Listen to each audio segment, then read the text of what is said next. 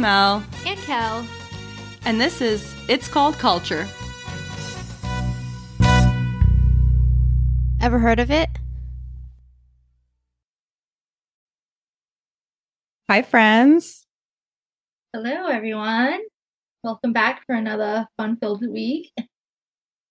If you're new to listening to our show, we did an episode a few weeks ago, episode 55, and we talked about all kinds of milk topics, including the history of pasteurization and all kinds of wonderful things. So if you haven't listened to that, go back and listen. But that is why we're kicking off our episode today, tasting raw milk. We're doing a raw milk taste test. Melissa is. By we, I mean me. I'm just over here for support, virtually. We finally got our first batch of raw milk, a local farm stand that sells it. I saw it on their website that they sell it. So I showed up at the local farm stand last weekend and I was like, all right, please point me to the raw milk. And they were like, honey, you got to order the raw milk. And I was like, oh. So it's a process. Like they don't just have the raw milk sitting in a cooler over there. So he said, you have to order the raw milk. It comes in on Wednesdays at noon. And I'm like, this is an ordeal already. But regular milk, you can just go to Stop and Shop and pick it up. So I ordered it. I put my name on a little lined notebook pad. He said, how much do you want to order it? You can go by the half gallon, whatever you want. And I was like, let's just go with like a half gallon to start. So for my first time, I don't know what it's going to be like. We're just going to test it out. And he was like, okay, $11.50. And I was like, I'm sorry. $11.50 for a half gallon? Okay, that's where we're at. Caralho, Cris. $11. That's where we're at. So plus my gas, because I had to go there twice. I showed up today to pick up my raw milk. I don't know what I was expecting it to come in as a container, but we posted a picture to our Instagram of what it came in. And it's just this large, it's like a mason jar, half gallon size mason jar. So it's like huge with this wide mouth. I thought it was going to come in something that I could pour out of. When you undo the cap, it is filled all the way to the tippity top. You're getting your $11 worth. I'm getting my $11 worth down the sink because that's where it's going. I had to take it out with the turkey baster to put in the bowl for my daughter because it was the only way. Like you were not maneuvering that jar without spilling that everywhere. And that's like $11.50 a half gallon. I'm not going to spill it on the ground. So I turkey basted it. My daughter thought it was the coolest thing. She was like, oh my gosh. She was telling me how many more like squeezes of the turkey baster she wants to go, okay, do three more. I'm like, okay. Could you eventually, like, once it a little bit on the top was not filled, could you like turn the canister thing over? So we had drained a little bit for my daughter for her cereal. And when my husband got home, he wanted to taste it. So he had like a little glass that he wanted me to pour a little bit into. And I was like, I can't pour this. I can't pour out of this jar. So we had to get a funnel. So we did a funnel action for him. Oh yeah, a funnel would work probably better than a turkey baste. The turkey baster worked really well. It was just, you're not getting volume. You're not getting like a lot of volume. That seems time consuming too. By the time I just went to go get my glass, like it's definitely down enough that I should be able to pour it without it spilling. But it's just such a wide mouth thing that it just, I don't know what we're doing here. So if anybody else gets raw milk and they get it in a container like that, please let me know what you do. Like, do you have to put it into something else when you get it? I wonder. Is there a hand pump? Portuguese won't let that go to waste. So there's got to be someone out there that's raw milk in it, and they know how to pour it into a cup. And so the guy, when I went to go pick it up today, he hands it to me and it's separated. There's at least 3 inches on top. Like there's a clear line defining like the 3-inch kind of cream layer on the top and then the milk on the bottom. And he's like, you have to shake this, right? And I was like, I do now. Do you have to shake it every time or just the one? My shake from earlier seemed like it still held up. I didn't shake it just now before I grabbed mine. Okay. So I don't know how often I have to shake it. The container is not like spill proof. So like when you shake it, like milk comes out and you're like, oh, what's going on here? That's like $2 right there. Guys, like if you don't shake it, the top is going to be real thick and creamy. And I'm like, all right, all right, all right. So, sounds disgusting already. all right. So, without further ado, we're doing our taste test. It doesn't have a smell. That's good.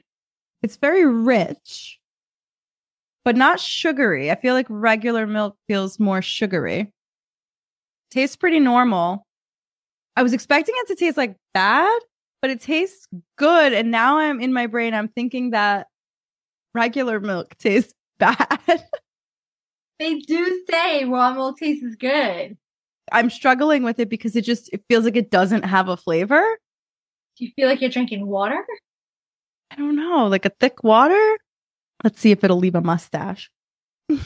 We got one. We got a mustache, so I guess I was expecting flavor, and it sort of feels like it has like a lack of flavor, only because I'm used to pasteurized milk flavor, which is probably just like a burnt milk flavor that we never knew.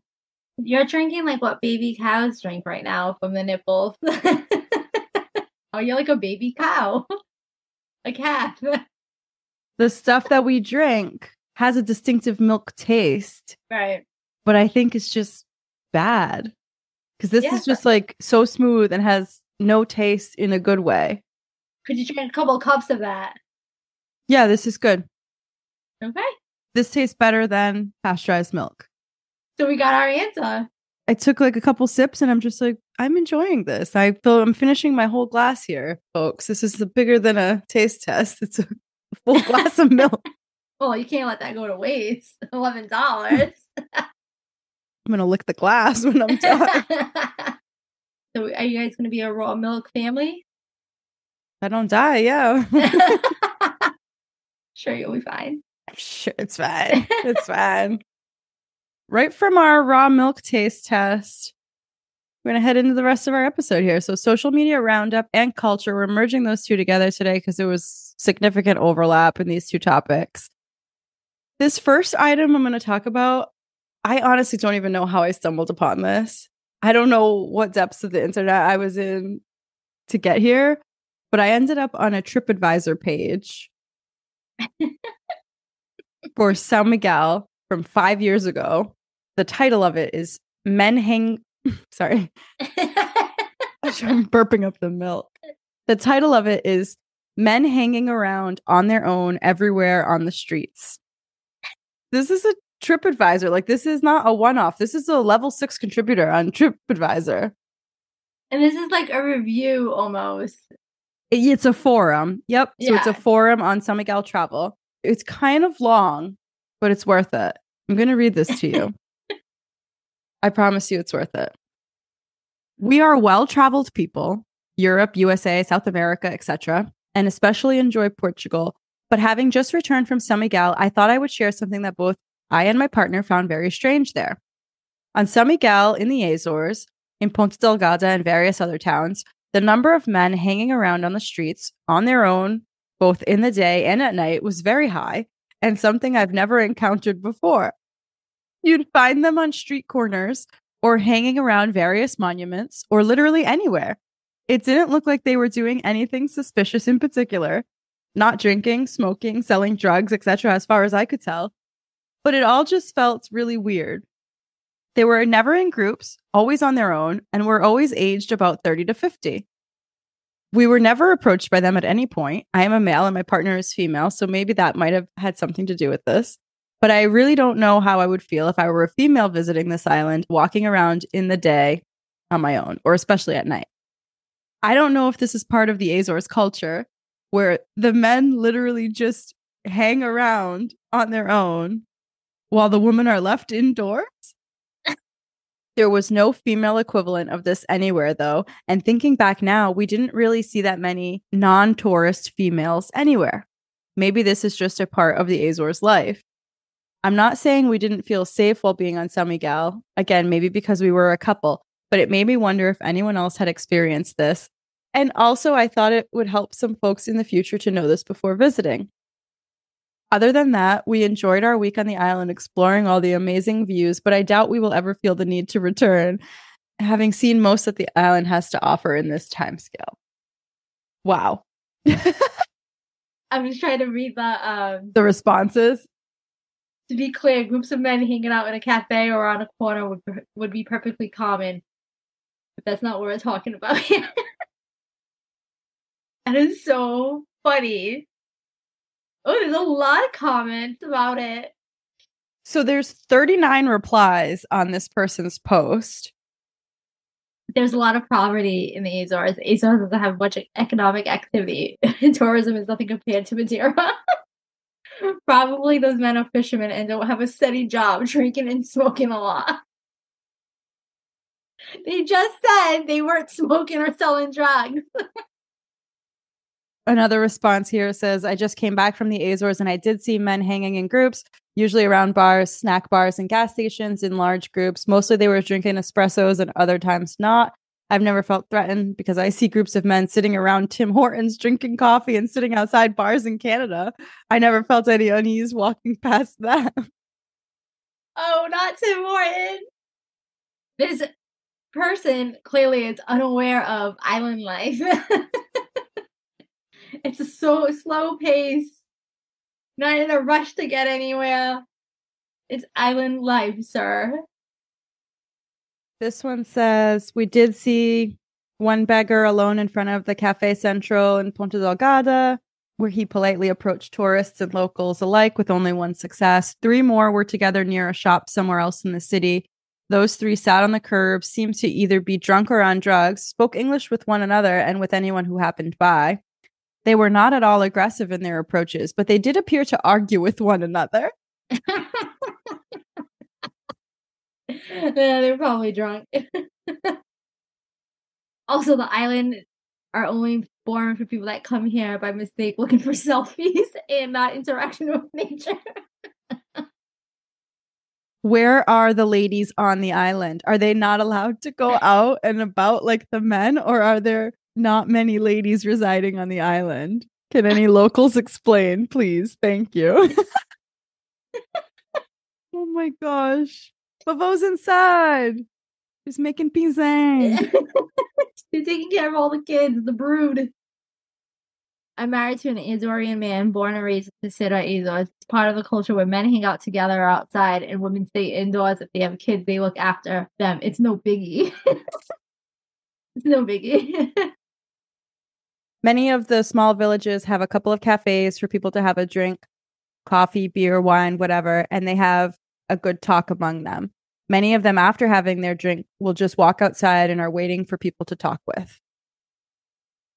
Women, most of them do not care about going out. They stay home or visit their lady friends.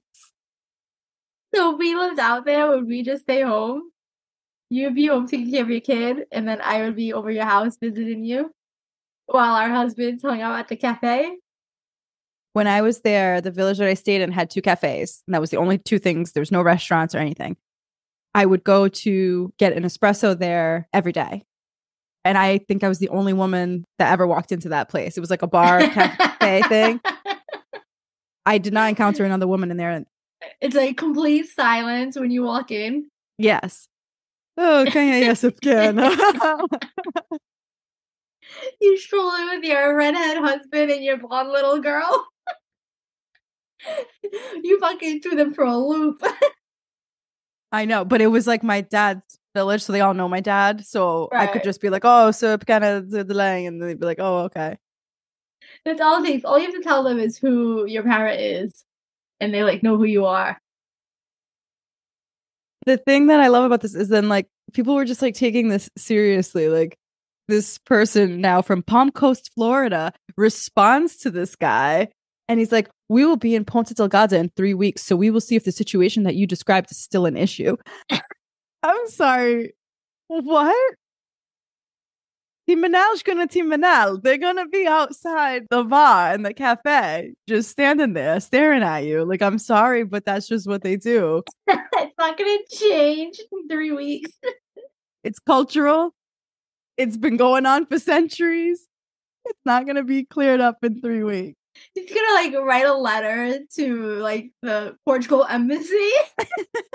You know, when you go to like look for a place to travel to and they put like a travel warning? Like a ban. Everyone traveling to San Miguel, please beware. There are men on the street corners. Every street corner. We're unsure where all the women are.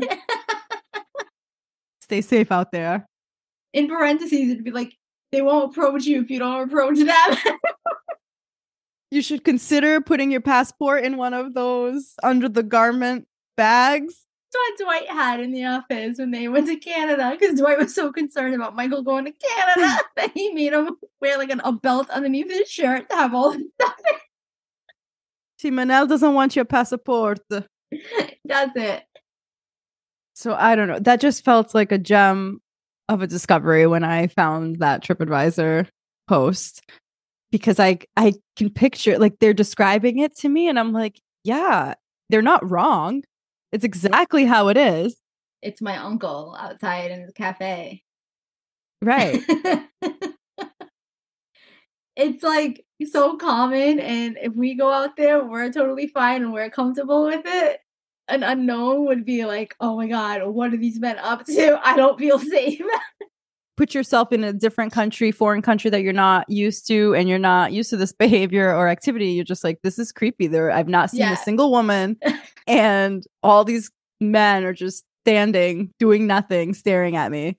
They don't let the women in the Azores come and play. They just stay indoors.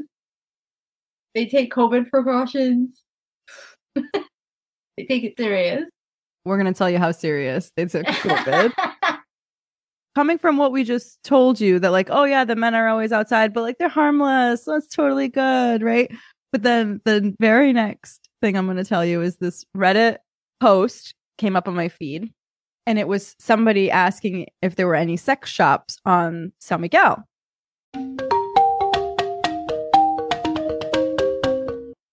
They were going to visit, and they were just looking for some fun, looking for some sex shops.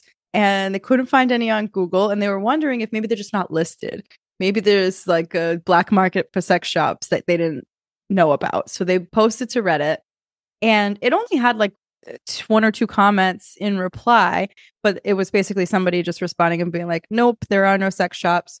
The population is very conservative. The culture, like everything about it, just doesn't lend itself to the sex shop clientele. And the people just wouldn't want to be seen going into the sex shop. It's not that the people wouldn't want the items in the sex shop, but just that like the villages are too small, the island is too small. Like you're not gonna go unnoticed if you go into the sex shop. Right. Everyone's gonna know about it. But it's funny because then they can make ceramic penises. You know what I mean? Just putting that out there. But anyways, yes. They'd be more embarrassed of being seen. That's a risky dildo, though. A ceramic penis. If any of our new listeners don't know what we're talking about, we talked about it on an earlier episode about how a village in Portugal mainland came up with this ceramic penis that is like a cultural staple. It's in all the shops everywhere. And it's odd. It's off-putting because of the way the culture is. And then you see that and you're like, this doesn't line up with the culture. It's like, it doesn't fit. The TripAdvisor people were wondering where all the women were. They're inside talking on the phone with their friends about who was in the sex shop. So like you can't go in there without word getting around town. Right. So whatever, all good. But I was intrigued enough that I had put this as a topic for this podcast, that I wanted to tell people about this. And then right before we started to record this episode, I wanted to go pull that Reddit post back up so that I could reference it. And when I did a little Google of sex shops on San Miguel Reddit, I was treated to some other gems. I was gonna say, anything with sex in your Google search bar, you're asking for it. It was a risky search. But it paid off. Okay. Did it give you a warning? Like, are you 18 and over? No. I stumbled upon a different Reddit post about sex toys in San Miguel from 2 years ago. The one I just told you about was recent, like within the last few days. So this one from a couple years ago says, me and my boyfriend are spending our honeymoon in this island and we're thinking of getting some toys. Is there any sex shop in Ponta Delgada? The very first comment, volcanoes and natural bubbles. You cannot make this shit up. Is the natural bubble supposed to be like you can use the bubbles as like a toy? Volcanoes? Yeah, I don't want my vagina anywhere near a volcano. That's a sassy response. Volcanoes and natural bubbles. That makes me terrified because when you go to Furnish, Terra Nostra Park, they have the big orange thermal pool. You can't see in it, through it, whatever. So it's just like, you got all these men just hanging around in there. I need to see your hands. Where are your hands? Hands above the waterline, please. There are areas where, like towards the edges of the thermal pool, that have like the hot water bubbling up. Like it comes out in like one specific area or like a couple specific areas. So I don't know. I'm just thinking of a scene from Always Sunny where one of the guys they like to go to the water park and he likes to sit on the jets in the pool. He likes to sit on it because it feels good. So that's all I could think about was that guy's comment with the natural bubble. Yep. So I'm never going to look at those natural thermal pools the same again. No. The comment after that was, go to the doll's house. The dolls was capitalized. So to me, it seemed like it was some sort of establishment. And lucky for me, somebody commented right beneath it and said, that's where all the COVID cases came from. And I thought they were just being facetious. You know, oh, that place is so dirty. It's like ground zero for COVID. I thought they were just being facetious. They were not. I looked it up. I looked up the doll's house in Ponta Delgada, and I was treated to an absolute gem. Title of this news article is Panic in the Azores as 7 strippers test positive for virus. 7 strippers have tested positive for COVID-19 at a gentlemen's club in the Azores. The resulting fallout has created panic. Already hundreds of tests have been undertaken, and authorities estimate that the number of infections will be, quote, very superior, unquote, to the 7 initially flagged. The problem, naturally, is in contact tracing all of the clients of the Dollhouse Gentlemen's Club in Ponta Delgada. This is a, quote, particularly difficult situation, regional health director states, as it has been established that, quote, practically all the clients were high risk, end quote. Parentheses, this may mean of advanced age. So like uncles and grandfathers, dads. Vavoo, get out of there. What are you doing in there, Vavoo? I would fucking die. Well, I don't have any more grandparents, but I would die if I found out that my grandfather got COVID because he was at a strip club. That's a story to tell. Can you imagine how much drama this caused? Again, it was, I gave you the number 7, right? 7 strippers tested positive, but let me give you the follow-up to this, because this article, I guess, was early on when they were just contact tracing and testing everyone.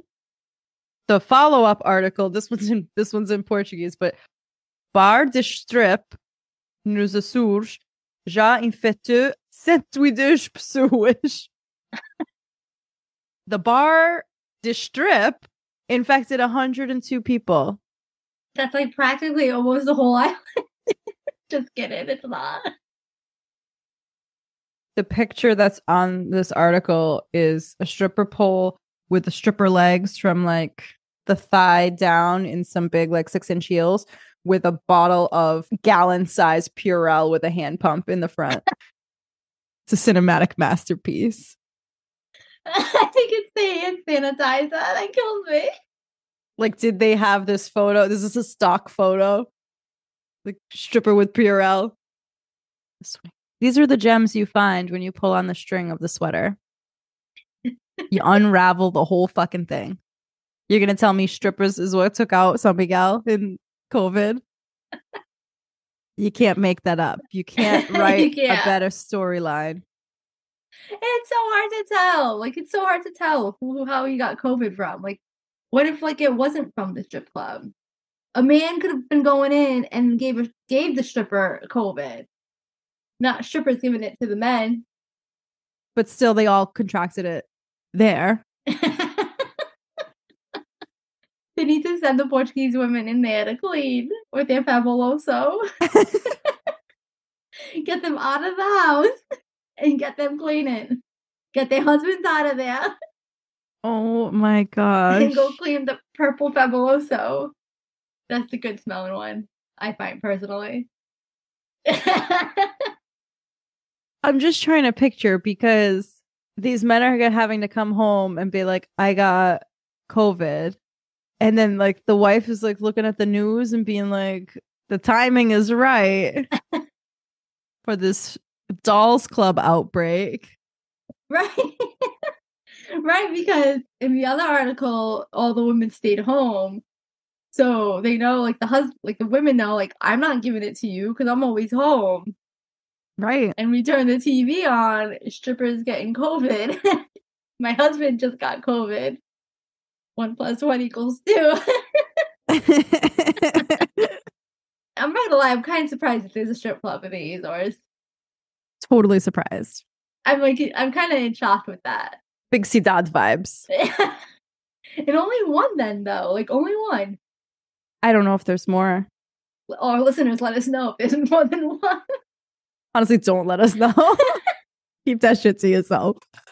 And couldn't you just, like, pack the sex toys in your suitcase, knowing that you're going to a country that doesn't have any? And if you wanted some for you and your husband, like, couldn't you just pack it? That's a very fair point. The airport will see it, but I'm sure they've seen worse things. I think your option is very sensible. Pack it up. Yes. And another option would be, this person says, if you want to plan ahead, you can go to vibrolandia.com. Vibrolandia.com. I'm going to spell it for you just so you know not to visit this website, folks. Okay. I'm going to search this while you do it. VIBROLANDIA.com.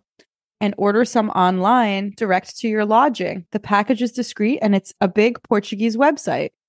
I recommend you call your lodging ahead and tell them a package will arrive, and have fun once you arrive and check in. Yep, I'm getting my, are you 18 years old? #1 sex shop in Portugal since 2003. Physical store, same day delivery, online shop and delivery 24 hours. As seen on Maluque Beleza, and then it has like a little microphone and headphones. It looks like it's a podcast. Hey! Are you telling me that if I recommend a few vibrators, they will promo the show for us? Let's do it. We're going to have to look into that. Yeah. See if we get a sponsorship. Rough out here. It's rough out here for sponsorships, okay? Hey, quick 24-hour delivery? Are they shipping vibrators on a boat to send it to the Azores? That's all I want to know. Are they manufacturing them in the Azores? For our nostalgia and mental health segments today, we have story time. Basically, we're going to do a story time for nostalgia, and we're going to do a story time for mental health. Just sit back, relax, enjoy the show. Please silence your phones. Restrooms are to the rear. I'll be chilling because it's Melissa telling me these stories. Because Melissa does a lot more than I do. I wouldn't necessarily say that this first story is something that you would want to do. Absolutely not. I volunteered to cover recess and lunch duty at my daughter's school. It was Teacher Appreciation Week. They wanted to give the teachers a little break. And so they said, can we have some parent volunteers to relieve the teachers of recess and lunch duty? How hard can it be? I just wanted to see my little daughter.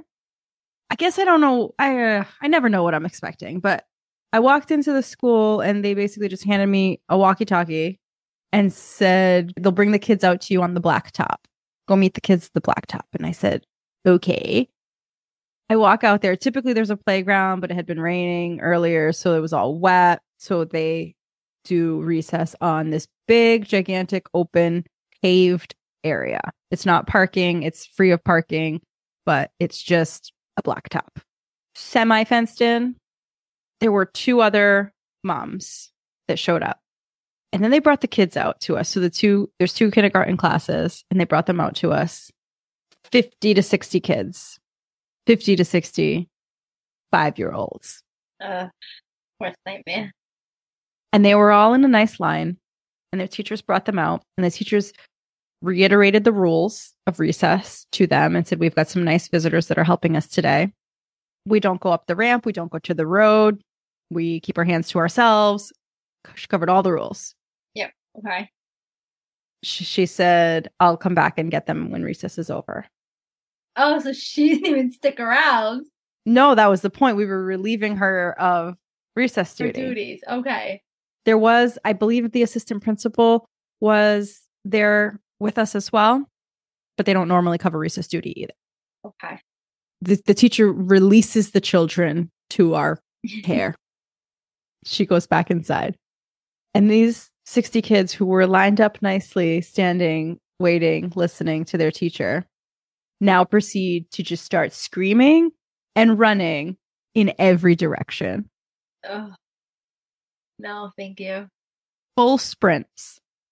They just all immediately went into a full sprint. They don't know where they're running. They don't know what they're running to or from. They are just running as fast as they can, screaming at the top of their lungs. They run in packs. It was very much separated by like boys and girls and separated by the two classes. So there's like packs of girls in each class, is like little clans of people. Yeah. We were 30 seconds into the recess and the first child started crying. And I look and there's a boy and he's screaming and he's crying and he's saying, I don't want to play with you anymore. And he's stomping away from his group of friends crying. And I'm like, what is happening? Why are we already crying? You have been at recess for 30 seconds. Like, what could possibly have happened in 30 seconds that you are already in tears? Right. Emotionally. Emotional damage in 30 seconds. There were a lot more tears that followed for the remainder of the recess period. Somebody was playing red light, green light. One of the kids didn't know what it meant to freeze at red light, so they kept getting called out because they weren't freezing at red light and they were crying about it. It was a big ordeal. So whenever there's like a crying kid or drama, like they all flock to see what's going on and then they disperse again. Right, nosy bastards. The fence is not closed off. There's gate openings in the fence on all the sides. I was just fearful I'm going to lose one of these children on my recess duty. They're going to escape. Like I said, it was a very big area. So I was just like constantly just walking like the perimeter to try to make sure that I was keeping my cattle in the yard. You're like in a prison yard. They came out for the hour of outdoor activity and Melissa's just walking around. I was trying to keep the peace. Endless bathroom parade. At recess, like they can't wait. They can't like hold it in for a little bit until they went back in.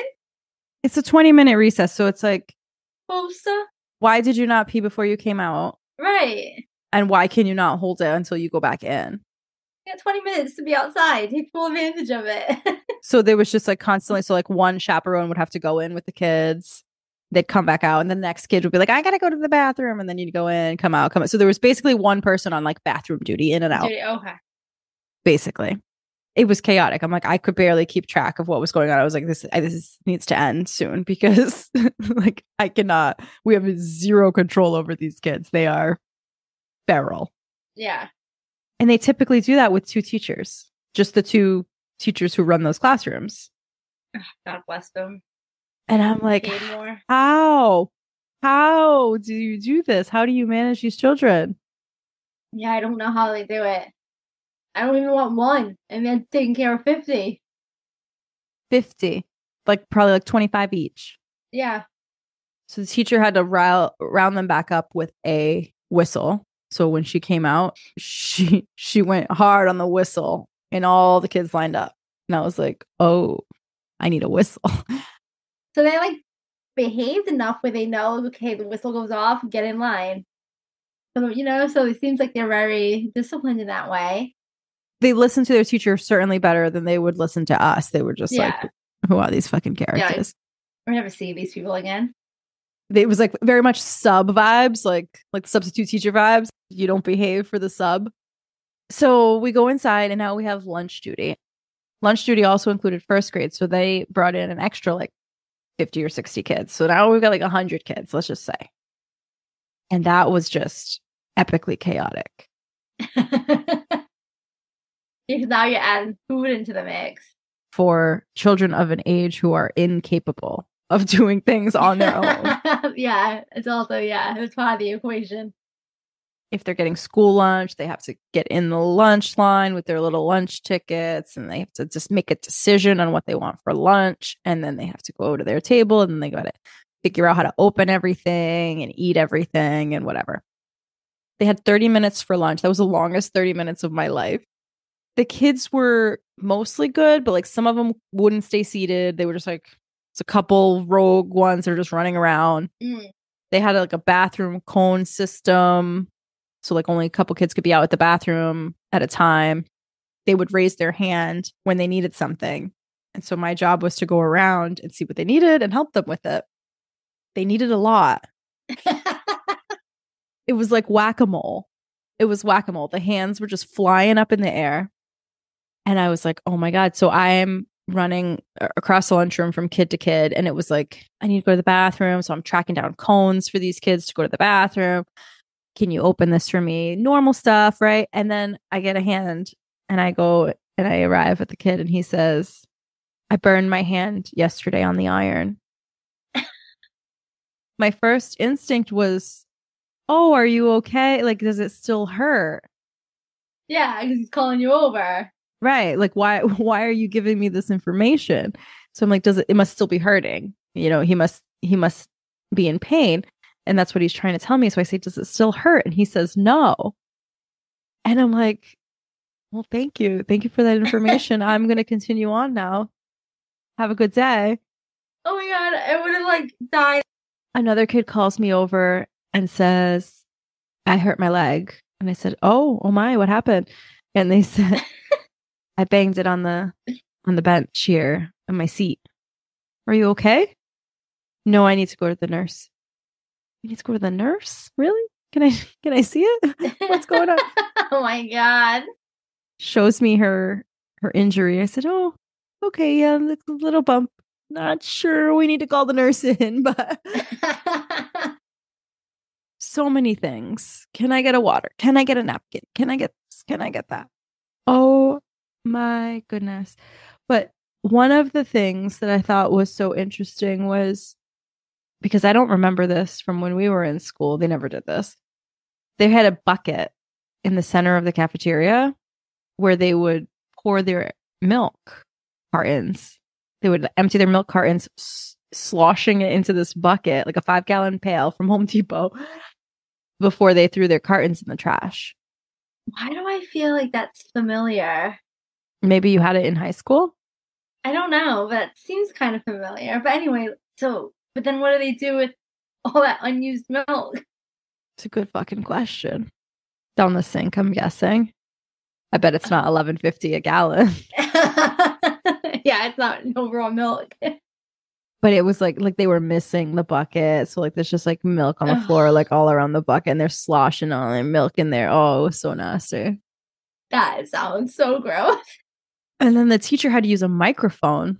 So when the teacher was trying to get kids' attention, like towards the end of lunch, because it was just so crazy in there, she had to get on like a karaoke machine and use a microphone. Be like, attention. May I have your attention, please? Will the real Slim Shady please stand up? It was wild. Our school would just resort to screaming. Yeah, we got screamed at and then punished. So now this is just kindergarten and first graders? Right. Then like the other classes go after. Yeah, so everything was like Okay. staggered. Like I think then it was like second and third grade, and then it was going to be maybe fourth and fifth. Like it was like three different lunches or A China. something. Okay. But you only just did this kindergarten in first. Okay. Correct. Whereas like our school was so small that they had maybe two lunch shifts. They had maybe like younger kids and then older kids, and that was it. I think so. Yeah. I And we think were we have K the to two eight. seven.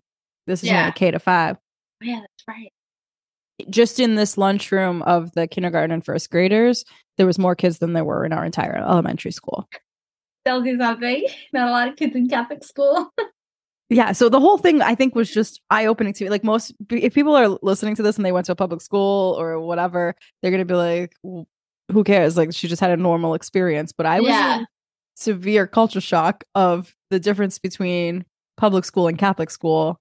How we grew up, the tiny, tiny school, tiny class size, just getting screamed at all the time, versus like these kids, they were doing their own thing. Like they didn't give a shit about authority. Yeah. And we didn't have like parents come in and volunteer. They used to ring a bell to get our attention, and then they would scream at us. Yep. Yes. Yep. A lot of screaming, a lot of yelling, lots of getting in trouble. These kids were not getting in trouble. They were just off the rails. Off the rails. Like one of the kids that raised their hand, I went over to her and she said, my friend that was sitting next to me, he just escaped the lunchroom. And I was like, oh, maybe I should tell someone about that. I love that. It's like, okay.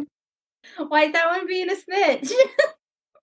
She was being a snitch, but she also waited until he had safely escaped before she Smart told me. girl.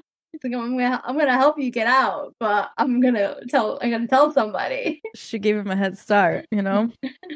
They seemed a little bit unfazed by the rules. They're just wild and out. Wow, good for them. To be that age, not a worry. They don't have to worry about anything. They have somebody opening their milk carton. They have somebody checking their burnt finger. Simpler times. So simple. Would you do it again? You know, my daughter was so excited. Her face like lit up. Yeah. She was hugging me. It was like she was laughing with all her little friends, and they were all like giggling about the fact that I was there. All of her classmates, when they lined up to leave the lunchroom at the end of the lunch period, they all started hugging me randomly. Like even kids that I don't even know who they are. Aww. Hadn't even interacted with them during this experience, and they were just hugging me. And then like it was like a chain reaction, like monkey see, monkey do. Like one person hugged me, and then they all just like thought they were supposed to hug me, so they all just started hugging me as they were leaving. And I was like, oh, they're so sweet at that age. That's cute. Yeah, that's very cute. From that stressful situation, I'm going to take you into our mental health segment, which is a story about another stressful situation that I found myself in recently. The takeaway here is just remaining calm, finding a sense of calm in stressful situations. So, in this particular story that I'm going to tell you, I think my husband and I reacted differently to the stressful situation that we were in. He reacted very much from a place of extreme anxiety. And I think I maybe was too calm for the situation, just needing to find a balance of like not letting anxiety get the best of you during stressful times. So I think I would have been more on your husband's side. you would have been stressed? Maybe a little bit with this story. I would have freaked out, especially if I thought my phone was dying. I know you're going to get into the story. That's interesting because as I was going through this experience, I was picturing you there with me and what you would have been like. And I feel like you would have been a source of calm there. I think at first I would freak out. Then I would be like, okay, we got to figure this out. Yeah. And eventually, yeah, I would have had a first freak out for a few minutes. Like, oh shit, oh my God, we're going to be stuck. No one's going to find us. And then it'd be like, okay, now it's time to like buckle up and we got to figure this out. So with all these teasers, let me fill you in. We recently went on a trip to Florida, Gulf side, southern tip, kind of 10,000 island area region. And I decided that we were going to go jet skiing. My husband and I had done that before we had my daughter. We had a lot of fun. You see a lot of dolphins. It's a fun experience. We decided that it was a safe enough activity to take our 5-year-olds on with us because we're not going fast. We're not going to be dangerous. Like none of that. We're just putting around looking for dolphins. Easy peasy. We don't need a guide. We're going to take these on an unguided excursion. So we paid for 2 jet skis for 2 hours. My daughter was on the back of my jet ski. My husband was riding on his own. We're having a grand old time. We figured we'd go, out about an hour, have some lunch that we packed with us, just find a spot to stop for lunch, eat on the jet ski. And then we would start making our way back. So we would know that we were, an hour out, an hour back. That would be our 2 hours. So we were supposed to return the jet skis at 12 because we were 10 to 12. We're going. My daughter's pretty tentative of being on the jet ski to begin with. So she's kind of like not having it. Mommy, don't go fast. She had me staying at like idle speed, which is like 2 miles an hour. We spotted a couple of dolphins before lunch. We stopped. We ate our sandwiches. No big deal. All good. Everything going according to plan. My husband looks at the map. And I'm actually going to tell you. So originally I planned on telling this story as part of a Henry the Navigator type of segment where we were talking about just maybe the navigational prowess of the Portuguese people and how I did not get that gene. But here we are in mental health. My husband's the one who's like reading the map and trying to figure out where we're going and all this. Because when I'm out on the open water, like, nunca, no idea. Everything looks the same. Same. I don't know the rules of the road out there. I don't know that I'm supposed to be on the left of the buoy or the right of the buoy, which direction I'm going, coming or going, no wake zone. I don't know. If I see no lands, I'm screwed. Even with the land. So this area it's called like kind of like the 10,000 islands area. Yeah. So just right there in the name. There's a lot of land, but there's all these like kind of like little channels and mangroves and just areas. It's like a maze. It's basically a maze. So my husband's got the map and he sees the shortcut for the way home instead of coming through the big open channel that we came through on the way out. He wants to go through this other back channel on the way back. I don't like this. I don't know any better. I just, yep, you know the way, honey. Let me follow you. So I'm following him back and we actually see this dolphin get up really close to us. It was really cool. It was fun. And then he continues on and all of a sudden he's 50 yards ahead of me. He turns around. He's giving me like a signal to like, stop. Okay, maybe this isn't the right way. Maybe we're going to turn around or something. So I slow down. And then I very quickly realized that I cannot speed back up. So I look back and I'm churning up brown water, the brown stuff. And I'm like, oh no. Just to describe where we are, because like, I feel like hearing this, you'd be like, only an idiot could get stuck like that. But it was just this wide open area. I was nowhere near land. I did not know it was shallow. We had no idea the depth of this area. So he's even further ahead of me. So his machine is considerably more stuck than mine. But mine is no longer, like I can't get it to go. The engine would just rev up and I wasn't moving. So I was like, all right, I got to kill the engine immediately. So I immediately killed my engine because that was literally the guy who gave us these jet skis. He told us nothing. But the one thing he did tell us was if you get beached in some way, don't try to like pump up your engine to get out of it. He said, just cut the engine and you got to like push it. Okay. Until you get out of that mess. And we're like, okay. So I had cut my engine early. My husband, being a man, decided he was going to try to rev the engine to get himself out of it, which worsened the problem for him. The guy just did say. Right. I actually followed the instructions. he's thinking like, okay, we're just in shallow ground. I have to like just get out and push this a little bit to get into deeper water, and then we'll be able to get going on our way. So his jet ski starts going into high temperature alarm on the engine. He's got to turn it completely off. Reminder, I have my 5-year-old daughter on the back of this jet ski. We both have to get off of the jet skis and try to push. You have to push both of yours, though, right? Both of the jet skis are stuck and needing to be pushed. He was just a little bit further in than I was. We're both wearing Crocs. We get off of the jet skis, and I put one leg down into the water, and my Croc just sinks into the mud into like a suction. It makes a suction, and I couldn't get my foot back out of the mud. I know that feeling. You're stuck.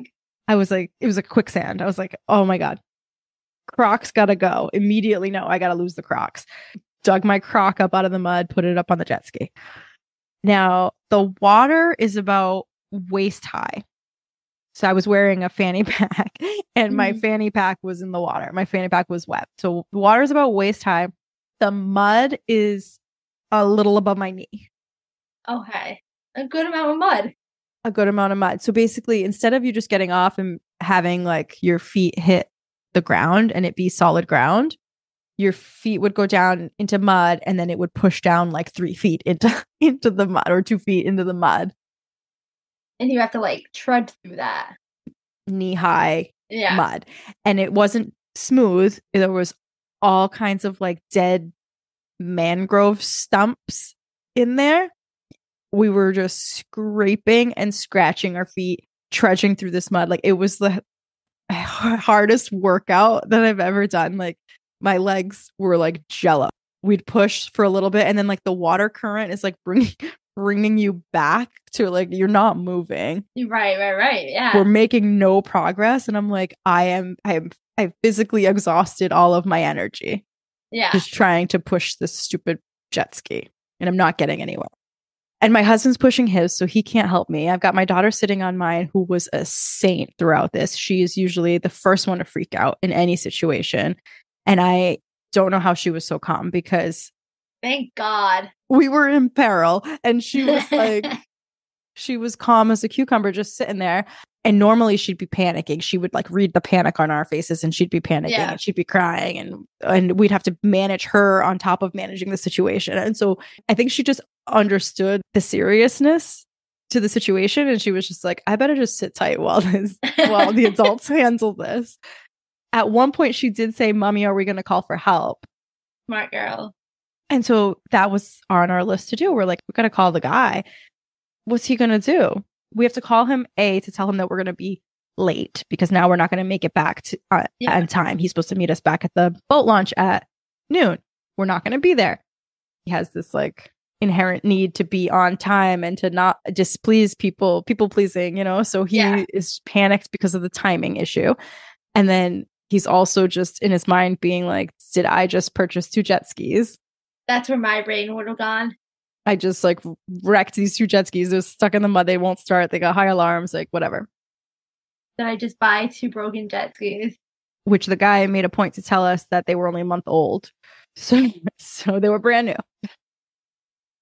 Third thing going through your head is, okay, you call for help. What is the guy going to do? We're like 40 minutes out from the boat launch, because we had just started making our way back when we got stuck, right? This guy was just like, he was like an older guy. He was like just driving the truck to put the jet skis in the water. Right. What's he going to do? How's he going to get us? He doesn't have the means to come and get us. He could call the Coast Guard. Yeah. I'm like, what are you going to do? Call the Coast Guard? He's like, Melissa, I don't think you understand. Like, this water is so shallow that our jet skis got stuck. Like, you can't bring a boat in here. Yeah. The boat's going to get stuck. Like, you can't come in here to help us out without getting stuck. You get helicopter lifted. They come around you. Then like a bungee down. So in his mind, he was like, we are so stuck because there's no way of getting help. Like, we're out in the middle of nowhere, and there's no way that somebody can reach us with a watercraft. I know, but it's like, I would almost want somebody to know that like, hey, we're struggling right now. I'm the one who had been texting the guy for the jet skis on my phone. So I pull out my phone to be like, all right, we should consider making a phone call to this guy. My phone battery is like about to die. And I'm like, oh shit. So I think I gave the phone number to my husband and he called the guy to tell him we were going to be late. And I think he was like trying to downplay the situation a little bit because he didn't want to be like, oh, we ruined a jet ski. Yeah. He's like, we're a little stuck. We're going to be a little later than anticipated. And we'll see you when we get back. I'm not sure what time that'll be, but we'll see you when you see us. See you when I see ya. And the guy was like, okay, do your thing. See you soon. And we're like, all right. So that was useless. So we just had to keep pushing. We just had to keep pushing. So at one point, like my legs gave out. And so my husband pushed his as far as he could out. He abandoned his. He trudged through all that mud to get back to me, helped me. So the two of us pushed up mine together until we got them close enough together. I was like, I didn't run my engine into high alarm. So I think I can get my machine going. It seemed like we were in a little bit deeper water after all this pushing. And so I turned it and mine started. So I was like, oh, sweet. His was still dead. Okay. And his was still in high temperature alarm. So we're like, what if we tie them together so that we can tow yours? There was like a little short rope on the back end of one or whatever. And we tied the two jet skis together. Like they were like bumper to bumper. Yep. Throughout this process, just to explain to you what is happening, these jet skis are in the water. We're in the middle of the water. There's no land nearby, right? And nobody else is around. Nobody else is around, just us. My daughter's on one of the jet skis. He and I keep transferring because like I was on my jet ski, he was on his, we were tying them together, and then we're like climbing over the jet skis and we're swapping positions. So he's like, all right, you get in that one, you see if you can start that one. All right, no, you climb onto this one. He was trying to get me to sit on the front of the jet ski to see if the back end would like lift up out of the water, so that to see if that would like clear out the mud and like get us going again. And so we are just climbing back and forth over these two jet skis. And I'm like, we're going to tip a jet ski. Like we're on top of this. I'm like, we're going to tip one of these. Like, this is just going to be a disaster. So like now we start getting like mad at each other because I'm like, you're acting stupid. I'm like, get it together. Calm down. Because he was so frantic. And I'm like, get it together. So eventually we start towing. So we're going super slow. Two jet skis are tied together. We're towing them out of there. And then once we got far enough, I'm like, all right, let's try to get yours started. I'm like, let's untie these bad boys and you'll start yours up.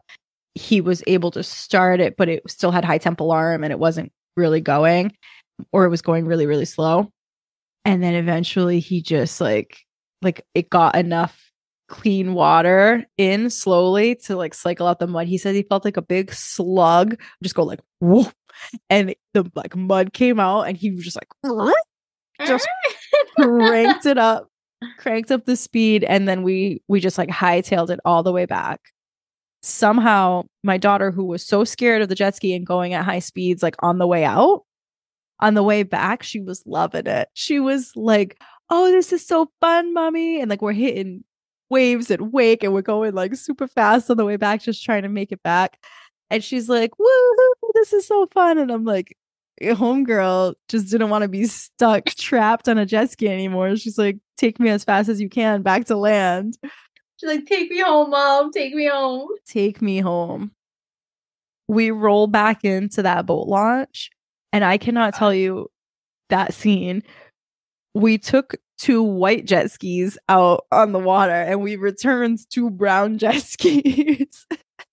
Because we were climbing all over them, and we were caked up to our like above our knees in mud and everything. We had mud on our clothes, like all over everything, and just the mud stuck, and it was all over the jet skis. And we were just like, "Hello, returning the jet skis. Nothing to see here. Nothing to see here." That sounds like a fucking disaster, and that would have been like an episode of like an MTV challenge. My husband was like in his mind, so he was getting so crazy. So let's just talk about like mental health for a second. he was getting so crazy that in his mind, he was like rationing the water. Like, how much water do we have left? Like, we have no food because we ate it. We ate like whatever we had for lunch. He's like, we only have like a half-liter bottle of water left between the three of us. And I don't know how long we're going to be stuck here for. Like, he's rationing water for us in his head. God. Like, that's the like disaster level he was at. And I was like, I just wasn't there with you, man. Like, yeah, I wouldn't have been there. I knew we were going to find a way back. Like, it wasn't pretty. It wasn't fun, but I just, we were going to get through it. We were going to find a way back. Like, my mind didn't automatically go to, let's ration the water because I live here now, you know? Right. Because this man wants his jet skis at the end of the day. He's going to come. He's going to find a way to come get us, right? Yeah. Like, granted, if he doesn't care about helping you guys, he wants his jet skis. So he's going to figure it out too if you guys are still over there at like 8 p.m. at night. My only worry would be like, oh my God, I have to buy these jet skis now because I broke them. That's where my anxiety would kick in. His head was going there too. He didn't want to be late. He thought we were rationing water over there. I'm like, oh my God. Apparently it was low tide. So that contributed to the problem. That's what happened. So you can say that you stayed pretty calm then. I was very calm in the situation, and I was having to bring him back to a normal level because he doesn't do well in panic situations like that. And he typically wears like his Apple Watch, which tells you your like what does it tell you, like your heart rate? Your heart rate, yeah. When we got back from that event, like we were scratched, like we had cuts on our legs and our feet. Yeah, like we saw the pictures. I was sending you foot pics. I had like gashes in my like the heels of my feet, and like that was so painful to walk in, and I had just cuts everywhere. He couldn't settle himself. Like his adrenaline was still going for so long after the event. He was like, I just can't even get settled. He's like, I wish I had been wearing my Apple Watch, because he's like, I would want to have seen what my heart rate spiked to. Oh my God. Because he's like, it was just insane. Oh, he usually wears it, but he didn't wear it because he was going jet skiing. So yeah, it would have been through the roof. Like his Apple Watch would have been like system overload. His watch would have been heated. We suspect that you've passed out. We're gonna send an ambulance. There you go. They would have sent an ambulance to your location. You know how it does, like, it can sense a fall? Did you know that? Yeah, no, I think I knew that. It can sense a fall. I do know that because my coworker got a watch for her mom because her mom fell. You're right. Yes. Do you have an Apple Watch? I don't. Oh, no. Do you? No. Okay. No. I don't know if I can get on that trend. No, I don't. I just don't like wearing watches. I don't like wearing jewelry. I just, it's one more thing to put on and take off. I'm all about simplicity. I don't need to know what my heart rate is throughout the day. I don't need to know that, like, added information, because if my heart rate was really high, I would be like Googling, like, what does it mean? So it's like I don't need that. As you Google, the heart rate just keeps climbing. Exactly. I don't need to know. I don't know what this story does for people, but I think it just kind of illustrates you can choose to react however you want in a stressful situation, but I don't think that catastrophizing the situation helps anything. No, not at all. You have to be like your daughter and just stay calm. She did the best out of the three of us. I'd say I came in second. My husband came in the rear. Oh, no, that's what she said. Yes.